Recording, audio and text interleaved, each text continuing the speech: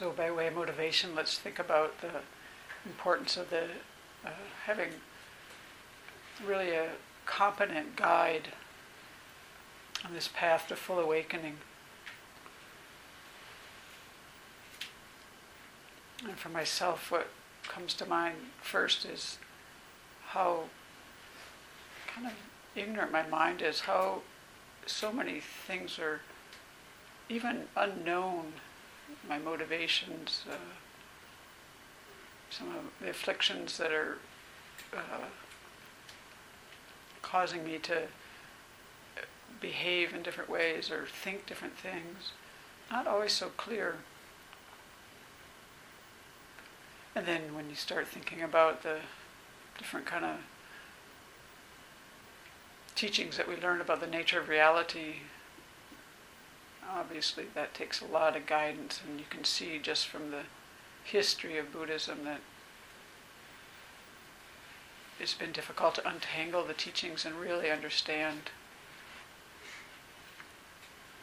the deepest nature of reality.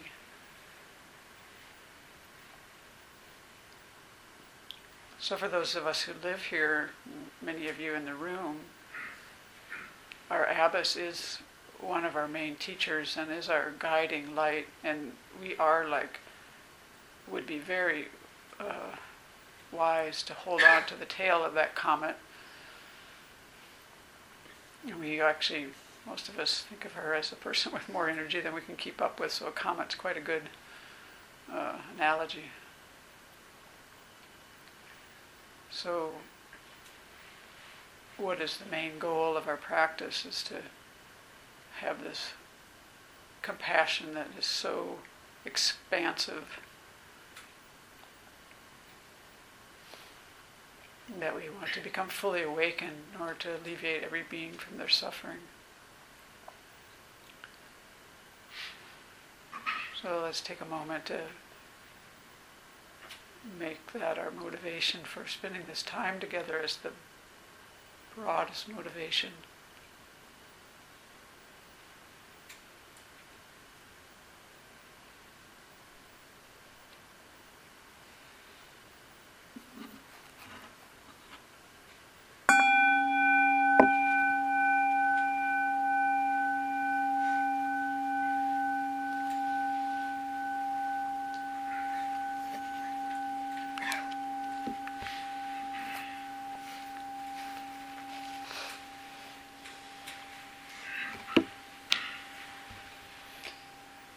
So we're in the book that we've been studying for 37 plus 2 months.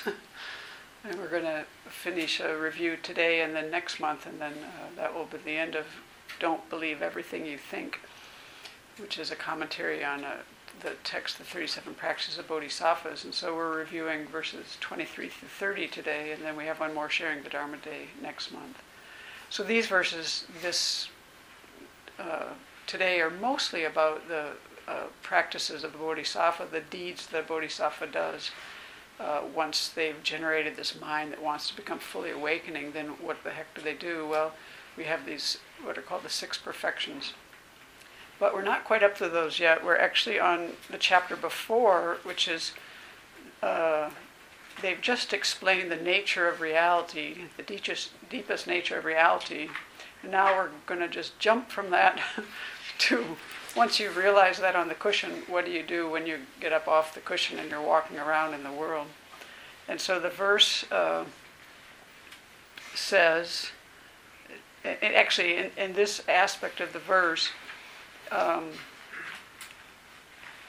they call this like the illusion-like nature of things. You're supposed to see things as like an illusion. And in this particular verse, they're trying to help us with our difficulty with being attracted to things and getting into trouble because of that. So it's called Chasing Rainbows, is what Venerable titled this verse. And it says, it's verse 23, when you encounter attractive objects, although they seem beautiful, like a rainbow in summer, don't regard them as real. And give up attachment. This is the practice of bodhisattvas. So okay, we've kind of talked a little bit about what bodhisattvas are. They're these beings who have generated this aspiration to become fully awakened in order to relieve the suffering of every sentient being, not just humans, but every being. And now in the previous verse, they've realized the nature of reality in their meditation through lifetimes of practice, and now they're getting up and walking around and they're getting attracted to things. And what are you supposed to do? Well, actually, this verse is probably more for us. That's why we're here. What are we supposed to do? What can we learn from this? So, we have to know a little bit about the nature of reality, I think, to kind of answer what is this verse going to help us with. And this is actually our mind projecting something onto phenomena, to different things that actually doesn't exist at all. And then that comes back, appears from the object to our mind, and we think it's how things exist. And what is that that's getting projected? It's this the words that we use mostly are intrinsic or inherent existence. It's this notion that things look to like they exist in and of themselves without any, just independent of everything else, completely, just on their own. Like, here's a gong, here's a thermos, here's a clock. Didn't need anything else to make that there. If you just walked in the room, everybody knows this is a thermos. Nothing else was needed. It's just there. Okay. But that isn't really the way things exist. Things aren't unrelated to the mind and other factors. Nothing exists independently. Everything is arisen dependently, even though things appear independent and objective, existing on their own out there. Actually, nothing exists that way. Everything is interrelated in some way, at least at a level of mutual dependence of. But because we see things that way, things seem so real, right? We think that things are out there unrelated to our mind, and then we get attracted to things, and we grasp after them and run after things. So that's what this verse is talking about. And I'm trying to just introduce each verse today briefly, and then try to have the story be how we try to understand the verse. So one analogy I like to give to this, to understand what it is we're talking about here, is ice cream. Because ice cream seems like it's just inherently delicious, to me, independent of any other factor. And so that's, I love ice cream, and the goodness of the ice cream is in the ice cream. It has really not much to do with me. But that's not the way things exist at all. Things aren't like that. Even the attractiveness we see in things, they aren't like radiating out pleasure. Like, pleasure isn't radiating out from ice cream, right? The attractiveness of something, why I get attached to it. Can't you even see just from the way I'm describing it? It's a little out of balance there. Something is wrong with this picture. Okay. So, if we just broaden that out, from that little example, things aren't independent. Things are dependent. And what are they dependent on? Well, for things that are, like things like that are like produced, you might say, they depend on causes and conditions. And things that are not produced, things that are permanent, they depend on, and everything else depends on parts. Everything has parts. If something, and also things depend on us conceiving of them and labeling them. And so we'll get into this a little bit here to try to explain this. But those are the three main, one way to explain dependent arising is things depend on causes and conditions, so they aren't independent on their own, unrelated to everything else. Things depend on parts, again. There's, if something was inherently existent, it wouldn't need parts. It wouldn't have parts. And then dependent on being conceived and labeled. So I find it easier to talk about ants. I conceive of this as a gong, but I think if an ant or one of our stink bugs crawled up here, they probably wouldn't be conceiving of this as a gong. They'd probably conceive of this as a mountain or something, I don't know what's going on in their mind, but so we've come up with this idea of a gong, and so for us this is a gong, but it's not really to every creature. It's probably more like a fishbowl to a fish.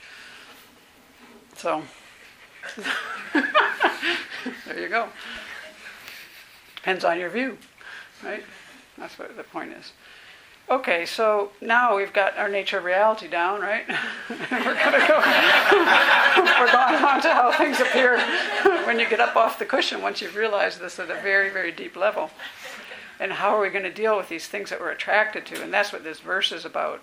That, things look real, looks like they have their own essence, and we are just, and then we're finding them pleasurable, and we're attracted to them, and we have this attachment where we're actually superimposing, making up, or exaggerating the good qualities of something. So, we're kind of going up. There's certainly many levels of how we're seeing things. But, for our ice cream example, the idea is that the essence of ice cream is delicious. Most flavors. Depends on the brand.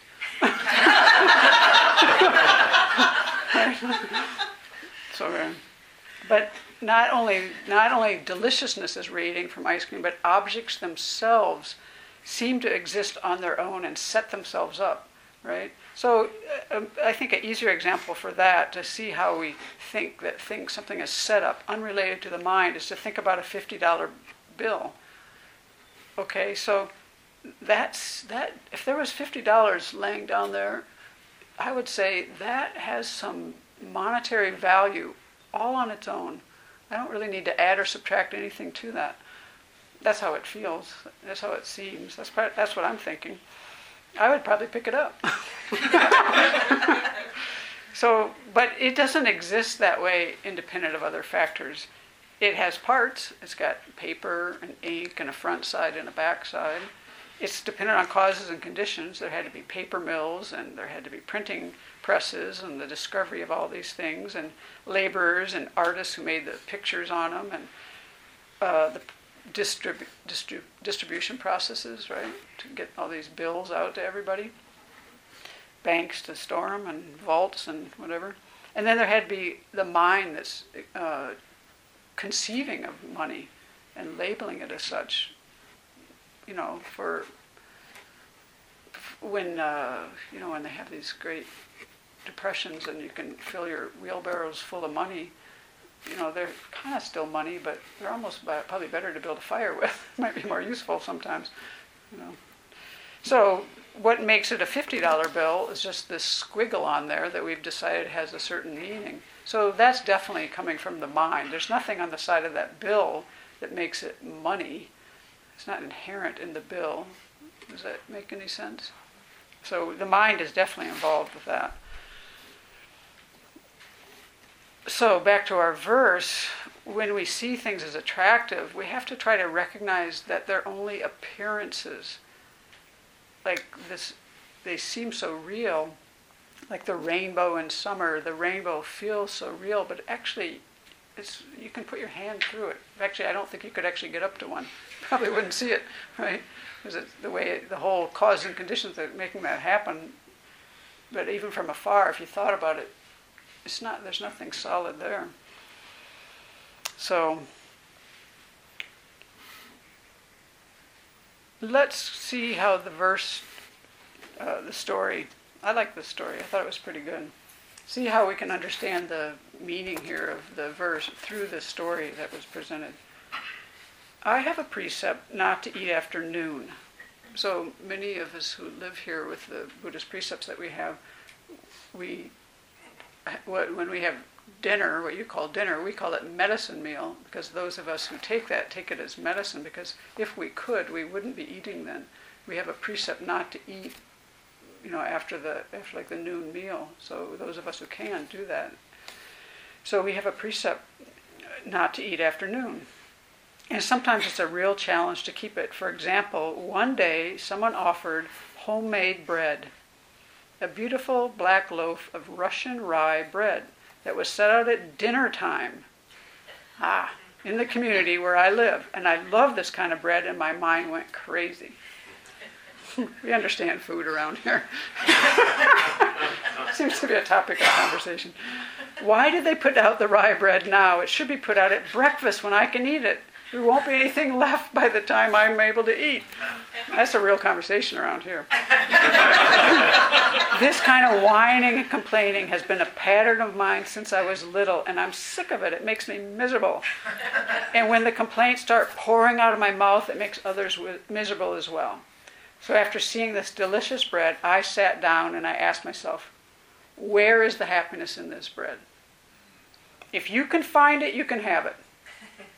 Pretty good. I thought that made this story. If you can find it, you can have it. You can break your precept and eat it. But if you can't find it, shut up.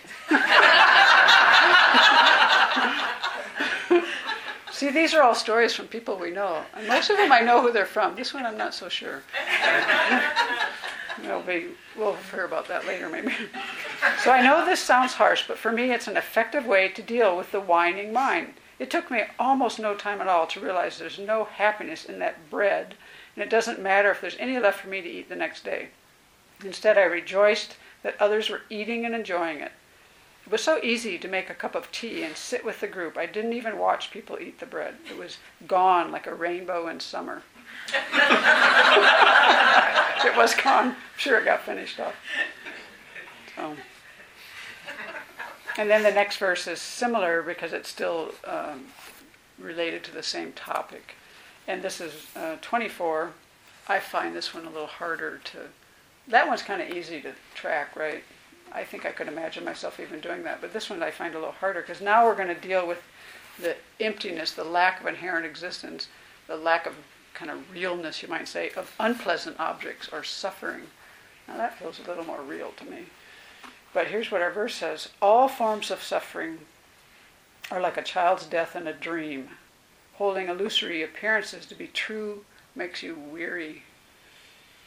Therefore, when you meet with disagreeable circumstances, see them as illusory, as like an illusion. This is the practice of bodhisattvas. So, what is this verse trying to help us with? It's really trying to help us not to go through our days with a lot of aversion and hostility, and every time we run into something that we don't like or we find unpleasant, whatever level, it could be small or big or whatever, it's actually asking us to see these as like illusions. I think that's quite a stretch for me, actually. But I think if we spend time with this, I find ways where I can work with this. I don't know if that's the word I would use, but I think it's actually what I'm doing. Kind of, I would say in my mind, I more kind of deconstruct things. Is how I work with it. Like an illusion or mirage, something is appearing one way but existing another way. So that appearance is false. But it still exists. And this is the thing. How does it exist? It's not independent like my mind is seeing it. It's dependent. So my little example to myself is like unkind words. That's really hard for me, something I can perceive as unkind words. And I never think of them as like an illusion, but I do find myself deconstructing this so that I'm not reactive to these, because it makes suffering in the mind what I perceive as unkind words. And what helps me a lot is to, okay, I'm not taking this apart to the point where this doesn't exist. I have emotions that are responding to these things. I have reactions. I have everything going on. I have my afflictions coming up, my attachment to kind words, all that. So, but when I deconstruct this in a way that I can see, wow, I don't have to, this is not the only possible response here, and I might be able to actually even see what's going on for the other person here. And so for me, I find that helpful. And why? Because holding illusory appearances to be true makes you weary. When you think that these things are so real, that what's happening to you is just so real, you start to feel like you're in a drama. You could just turn on an afternoon sitcom or whatever they're called. What's the name? Soap opera. That's the word. Soap opera. Like the drama in the mind is a little over the top, I think, for me. I was taught that by our abbess, actually. She made me see that I was making dramas up. So then, with that kind of situation, then whenever anything unpleasant happens, and you're just kind of in this, like everything feeling so real, then yeah, I really should be angry. They really are a jerk, and it's like more like that, you know. And that's really a limited view, right? And if you could see this more as like an illusion, or maybe deconstruct it in the way that you can get to work for you, so it really falls apart from this solid-looking thing, what would happen then? You could actually make more space in the mind and actually give up the notion that's making you so unhappy, at least for some of our mental suffering.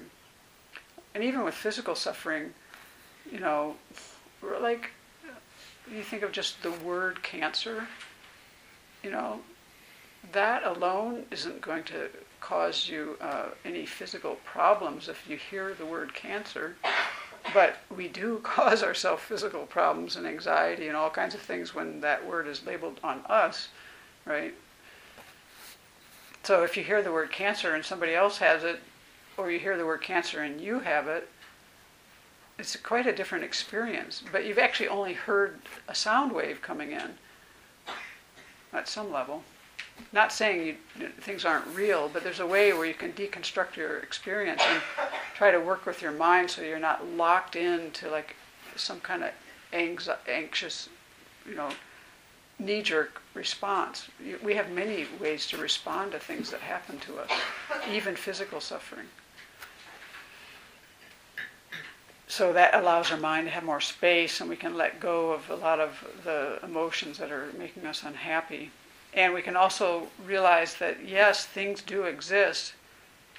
There's not like nothing happening here, but the way I'm seeing them is not really, the way they're appearing is not really the way things are existing.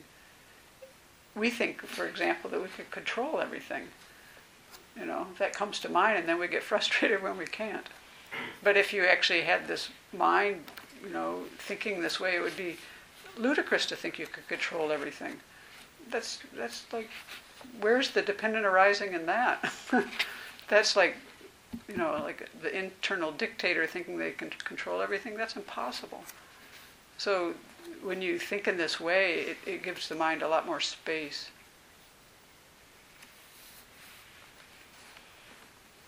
For me, it mostly helps me see a bigger picture, and that allows my mind to, relax more and have more wisdom in it, I would say. I like her example in the book, actually. Let's say you win the lottery, and you're elated. That'd be awesome, right? But what do you actually possess? The money is just pieces of paper and ink that we've imputed a meaning to in our society. And actually, they're probably going to give it to you electronically. So really what's going to happen is you're just going to have a piece of paper that has squiggles on it that look different. And then let's say that the stock market collapses and the squiggles on your bank statement now indicate that your wealth has vanished. Now what do you have? You have different squiggles on a piece of paper. Maybe not even on paper. You might do it all digitally. It's just on your computer screen. So, when you think about things in this way, I mean, it seems kind of far-fetched, really, from my mind. I don't think I can buy into this completely. But, I can see how I can work through this. Yes, it's real. You won the lottery, now you lost everything. You're not negating that. But all the meaning that we put on this, this is just an example to help us to see that these things are actually not existing independent of other factors. And it is a little bit like an illusion. That one actually I think is closer to an illusion than anything else, because you can just see there's this statement this month, statement next month. What changed? These squiggles on your computer? I don't know. Okay, so let's see what the head here. To me, this feels a little real, but the story, I think it helps us with that. This is a little bit of a long story, but I think, most of us don't have the realization of emptiness, so all this kind of seems like, oh, nice idea, but then when something happens, we can't apply it fully. This story really brings this out, I think. This is a friend of ours. It's called Losing a Child. After having read a piece by Joan Didion, in which she described having dinner with her husband, who died right there at the table, I was sitting down for breakfast when the phone rang. It was Margaret with a tight-voiced question. Are you sitting down? I knew this wouldn't be good news. Jasper was shot and killed in Ecuador. This is a true story. A bolt of energy ran through me, and I felt like the ground had just dropped away. I sat down. Margaret, who called, is Jasper's mom, and I'm his godmother. For 18 years we shared raising him and his two siblings. Jasper was almost 23 years old, and from the age of 16 he traveled at least once a year to Ecuador to spend time with a family he'd met during a cultural enrichment program. And he loved Ecuador and the people, and he planned to spend several months there each year. Shortly after Jasper's death, I participated in a meditation retreat. Often my attention turned to his violent death, which seemed unreal to me like a dream. Jasper was not a violent kid and rarely caused problems. He was intense, nervous, helpful, bright, and funny. And his death was so unexpected, and I tried to understand how something like this could happen. Meanwhile, I was going through many emotions: sadness, fear, denial, anger, despair at the state of the world, and I began to look for ways to deal with the waves of tangled feelings and thoughts that made me exhausted and spun me in circles. The first helpful thought was that many parents in this world lose their children to violence. Gang shooting, wars, harsh accidents, and I began to connect with all of those parents to share our sadness and to send them light and healing energy of the Buddha in my meditation. And this sense of connection, of joining in their pain and loss, began to loosen some of the knots inside of me. And I also thought long and hard about the parents of the young man who had killed Jasper. They must be experiencing great agony, fear, and anger. And how are they handling the shattered dreams they had for their son? I realized that in a way those parents faced a situation more painful than I did, and I sent them and their son the Buddha's healing peace many times over. And this led me to reflect more deeply on the pervasive interdependence of all things. I think this is where she really taps into this verse. There are countless causes and conditions leading to this sad ending of a short life. And she goes through that. It's quite a bit longer after that. I think that's as close as she got to the verse, and then at the end, her Dharma teacher actually tried to, was helping her, reminding her that his death is like an illusory appearance. It appears truly existent, although it's not. Grasping this dependently arising appearance as truly existent, real event does make me weary. Nourishing attachment for Jasper and clinging to my expectation of how life should be are exhausting. When I'm able to see these as illusion-like events that are dependently arising, my mind relaxes and has more space. So I think that kind of captures what might be possible for us. We don't have a full realization of emptiness. This event did happen. You're going to have all these reactions to it. But you can use this kind of teaching to try to see these things as in their full picture of all the different causes and conditions that came together to lead to this. What do people think? I find this would be a stretch for me.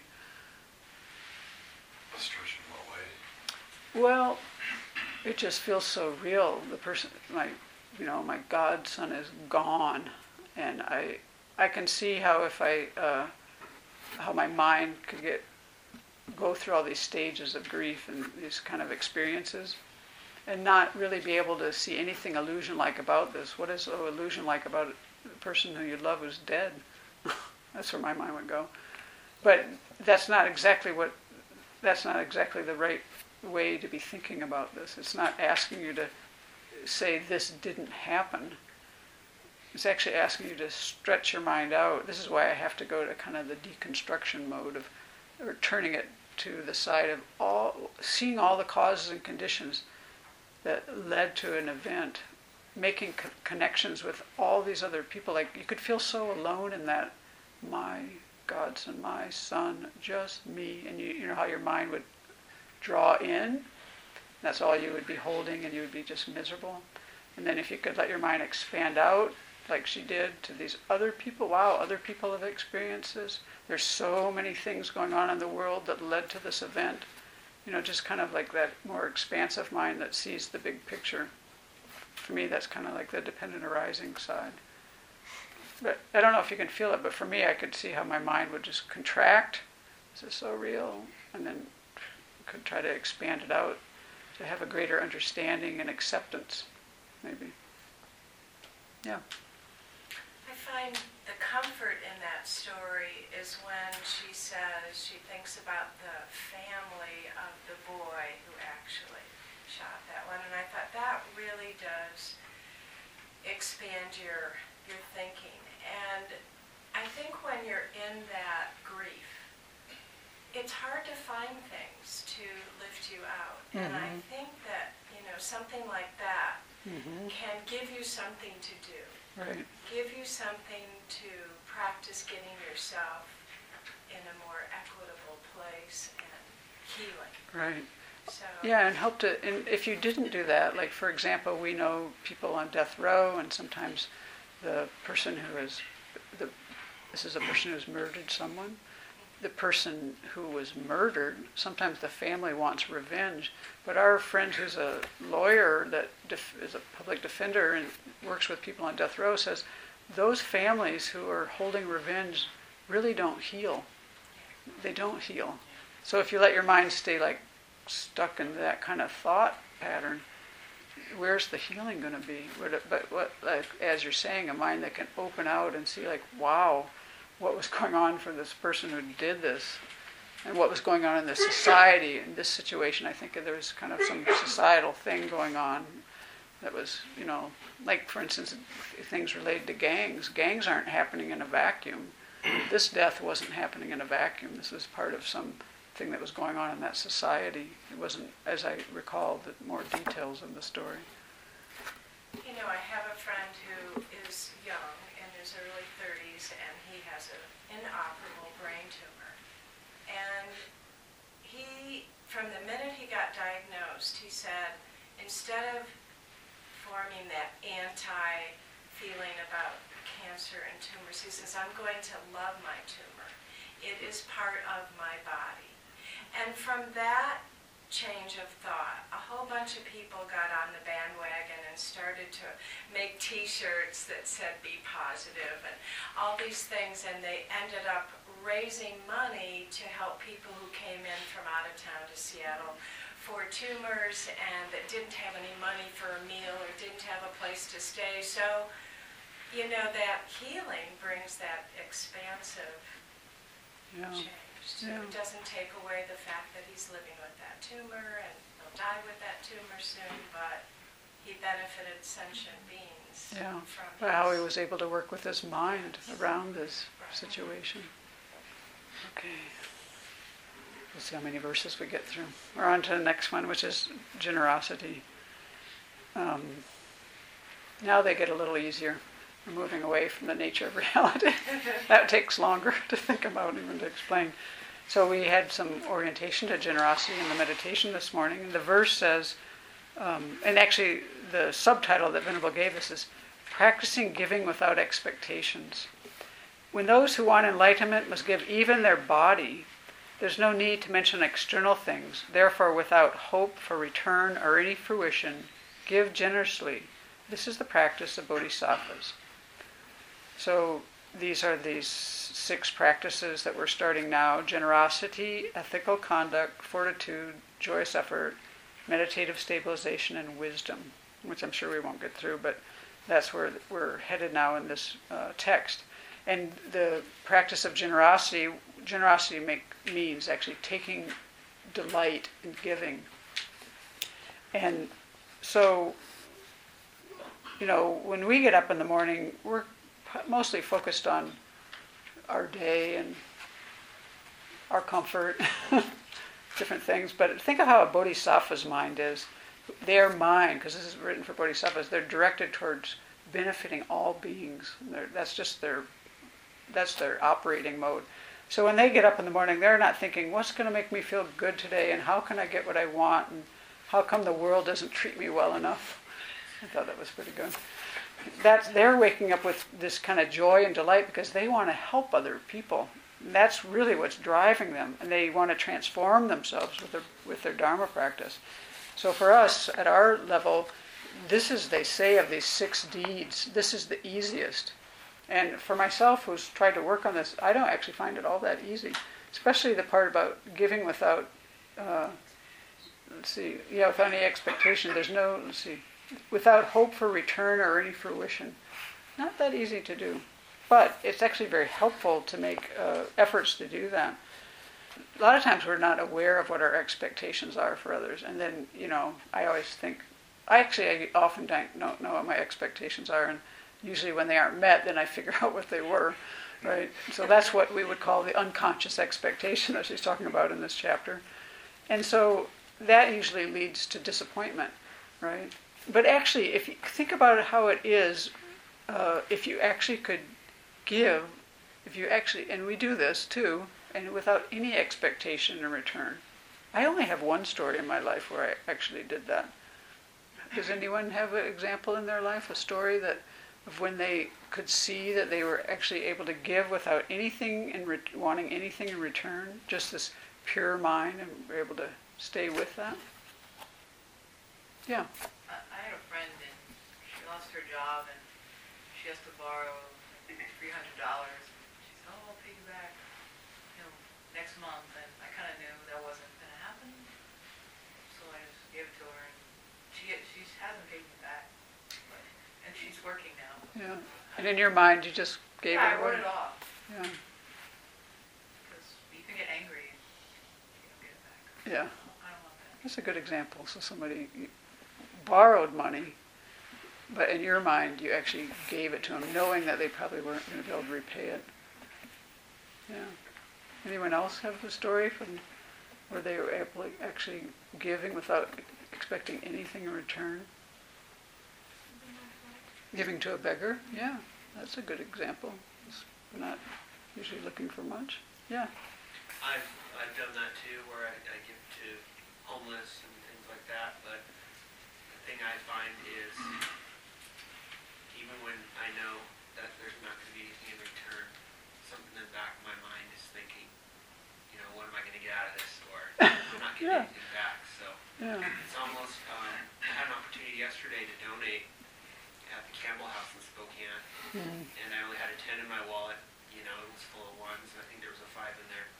The box was, and I had to think about it a couple times because I checked my wallet and said, "Oh, I don't have any ones." So, and then I thought about it, and I realized, Campbell House is a great place, and people enjoy being there. So I put a 10 in instead and let it go, but. There was still a thought there. Right. There's a thought of not necessarily what am I going to get, but I'm not getting anything personally out of this. So then I tried to think of the fact that other people will through that help. Yeah, that's great. Yeah, that's such a common experience, isn't it? There's always that thought. Yeah, like I have to kind of do the business side of this first. I gave a blanket one time to a hitchhiker. I loved this blanket, but I had picked him up hitchhiking. It was warm. He didn't have any money or a summer jacket on, and when I left him off, it was snowing. So I gave him this blanket, and I didn't want to. But I knew I needed to. Yeah. And you wouldn't have really, even though you kind of didn't want to because you liked it, I don't think you would have expected anything in return. No. Really. I mean, depending on the situation, but... No, I didn't think I would ever see him again. Yeah. Yeah, so, I don't know, I found, when I first learned about this, I was kind of surprised how hard it is to do. That we can't get rid of this sense of me and my needs and my, and thinking about the future and, What I have noticed is there have been times, of course, when I've given, and there's been times when I've not given. And what I notice about the objects that I had a chance to give, but I elected to keep them, they always remind me of my inability to share. Yeah. Why did I keep this thing now? Now it brings that up every time. Now you almost want to get rid of it. Take care of the memory. Yeah. You know, I beg. it almost seems impossible to give without expectation, because one thing, if you do, you get the feeling of doing it. You got that out of it. Yeah. And then there's the avoidance. Right. I mean, the story of the blanket's wonderful, Yeah. because what would you feel like if you left the guy there in the snow with nothing? Right. So you gave the blanket, you avoided that feeling, which would be horrible. Right. You know, Right. it just seems like it's not of our consciousness, I Yeah. think. The only story I have, I actually put a lot of effort into the motivation. I actually even went to a therapist. I was going to try to adopt my nephew when he was 12. And I spent a lot of time before I entered into this situation. And I even went to a therapist I'd worked with in the past. And I actually I was as clear as I've been on probably anything. And it didn't work out. But I always felt good about it. You know, I was quite clear about, I was clear I wasn't doing this for me. That was clear. And it was kind of hellacious and, you know, hard. There was, and not enough support really from the systems. They didn't kick in even fast enough. But, you know, troubled kid, and none of the school system didn't want to have anything to do with them, and all the services didn't really help, and I was working full time. So it kind of failed, really. But I've always felt good about it, and I think it's because it's the one thing I spend a lot of time thinking about first, and that makes me think that there's a big value in us really getting really clear on our motivations, you know. A beggar once gave me a gift. It was quite unexpected, and I think he didn't even know that he was giving me a gift. But he allowed me to sit there and talk with him, which is something I'd never done before, and confronted my own prejudices or pre-notions about what a beggar is or what they do and how they relate to people. And to me that was a very precious gift he didn't even know he was giving me. But I remember that quite fondly, and I guess I will remember it for a long time because of the level, quality, and warmth of the conversation. Yeah. I would also encourage people to read the story about this, from this chapter. It's long, but it's very, very good, and it's just like that. It's a cancer story, cancer patient story, and the incredible amount of help that this person received, and the way she worked with her mind around the whole thing. It's very beautiful. Okay, we'll do one more verse here. We're on to verse 26. This is about ethical conduct. And it says, without ethics, you can't accomplish your own well-being. So wanting to accomplish others is laughable. Let's read that again. I think that's worth reading. Without ethics, you can't accomplish your own well-being. So wanting to accomplish others is laughable. Therefore, without worldly aspirations, safeguard your ethical conduct. This is the practice of bodhisattvas. So this is pointing out to us that if we want to be able to benefit others, we actually kind of have to we have to not harm them. In order to not harm others, we have to get our own ethical conduct together, our own act together. What are we doing physically, verbally, and mentally? And so the Buddha helps us in this regard by teaching what we call these 10 non-virtues, things that he wanted us to avoid. And then actually there's also 10 virtues that are the kind of the opposite of those, you might say. And so the physical ones are killing, stealing, unwise and unkind sexual behavior. The verbal non-virtues are lying, creating disharmonious speech, harsh speech, and idle talk. And then the mental ones are coveting, maliciousness, and wrong views. And so, all of these really start with the mind, and the mind is what is directing the body. we have to have an intention for, speech to come out or for us to do an action with the body. So I like to think about what would happen if even one of these 10 things wasn't happening in the world. How different the world would be. Imagine if just one of these, let's say there was no killing. That would be a very different world. All the news that you heard about Syria and anything, everywhere would be different. And you just pick those individually and think about, wow, look at the impact these are making on our lives. So how are we going to help other people if we can't get away from these major things, right? So that's what this is talking about. This wish to abandon harm, then also to accumulate. Ethical conduct also includes accumulating virtuous actions, which are kind of like not doing those is virtuous, and the opposite of those, like say protecting life, that's the opposite of killing, and each of these has an opposite, like speaking the truth, trying to use words that are not harsh but are gentle, speaking kindly, things like that. So, and of course, the physical ones are easier than the ones related to speech, and the ones related to speech are easier than the mental ones. That's just how we're kind of wired, so we know that. But that's kind of the basis, and then when we're doing that, we're actually transforming our minds, because everything's driven by the mind, and then we can actually get to the place where we're benefiting others.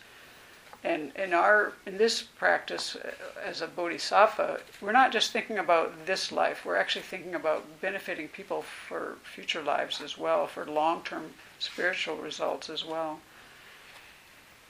Does anyone have a story that they might share about how they having changed your ethics has impacted your life or others around you to make you be able to be more beneficial?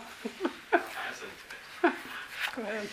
I was thinking specifically, and this is not included in the 10 non-virtues, but in the 5 lay precepts, which is to abstain from intoxicants. Right.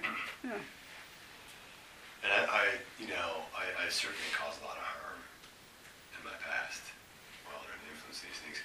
I remember having a conversation with somebody recently who just told me how much they like to put a buzz on, and then they kind of were like, oh, but you feel like you have to follow the 5th precept because it's like some kind of she implied some kind of imposed law that right. Yeah, coming from the outside. Right, your ethical conduct didn't come from inside; came from rules on the outside. Which maybe in the past was true. And that when I tried to get clean and sober, that didn't work too well, right? So because it was kind of fear-based, half-hearted. But what I pointed out was that no, this isn't coming from anything outside me. This is coming. Rather, I embrace this because this is the way. These are my values. This is something I want. I can see how much better my life works without these things in my life after 17 years, and I can see how much suffering it causes for people who don't. Now, that's not to say everybody abuses it, but I work with a recovery house now that the population we work with, addiction is a huge problem. And I see how much suffering it really causes, and I'm so grateful, and I have compassion for them, but I'm so grateful too for all the kindness I received. Just have motivation to want to be clean and sober all this time. Right. I wasn't right now. It would be hard. I can't really begin to tell you how much harm I would cause myself and others. Yeah, that's it's been huge. Perfect example. I think all of us have probably witnessed this one. Even if you haven't used things yourself around us in society, so much going on. Anyone else? Yeah. Not lying was a pretty big deal. How did it change things for you, for others and for yourself? Well, I don't know what it did to others. They seemed friendlier, I guess. They seemed friendlier when you didn't lie or when you did lie? Didn't lie. When you did not lie? Yeah, because it's obvious sometimes, no matter how much you try to hide it. But it kind of made me just think twice about what I was gonna say and what my motivation was. And that just like revealed this whole new dimension of fears that I didn't know about that I had. Right. That were during my speech. Yeah, right. And that really helped me to like recognize what I needed to work on. That's such an excellent example because it really shows like I think what most people who take precepts experience or make any kind of commitment to change their behaviors, you start having to see, okay, there's the surface thing, I'm not going to lie, but then what's all the things that are underneath that and all the things that are impacting it, from outside and inside. Eventually, as you stay with that, they're going to come, to light, to dawn to your mind, and you'll be able to see things. That's just quite helpful, especially in terms of seeing, I think, for me, I would say motivations. Like why am I going to tell this little white lie? Why did I do this? And helping to see sometimes just you're kind of uncomfortable in a situation, and then now I can work more directly with what that situation was. Things like that. Just it leads to places that I think I found kind of unexpected. Working on some of these kind of ethical things. Maybe like we're covering up one thing by these actions, and by not doing them, then we have the opportunity to see what's going on underneath them. Okay, let's sit quietly, and just we'll spend a few minutes reflecting, and then we'll dedicate. So you want to pick something from what we covered this morning, and I would encourage you to go forward in the book and read through verse 30 and do the same thing where you try to understand the meaning of the verse and apply it to your life. But pick something from this morning that you want to remember and take home with you.